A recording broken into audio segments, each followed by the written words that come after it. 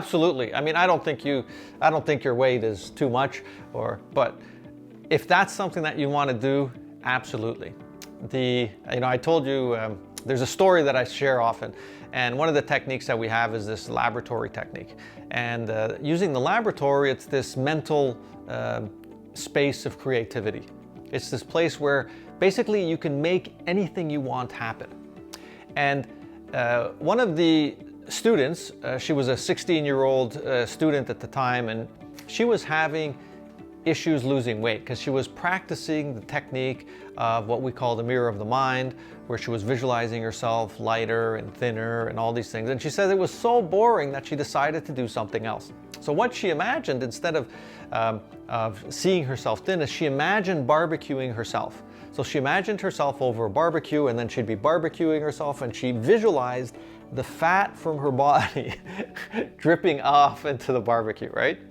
And she says it was so much more fun to visualize this than it was to imagine herself thin, that she lost 10 pounds in a matter of a few weeks. And it also helped her then to start focusing on eating more healthy, on choosing to eat, earlier at night and not having snacks.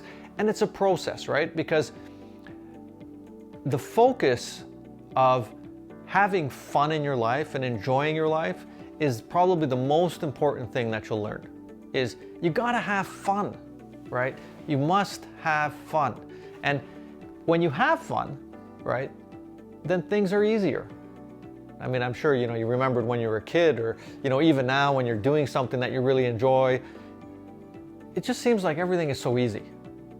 But when you make it complicated, when you make it so hard, then it's like, oh, right? But instead, just relax.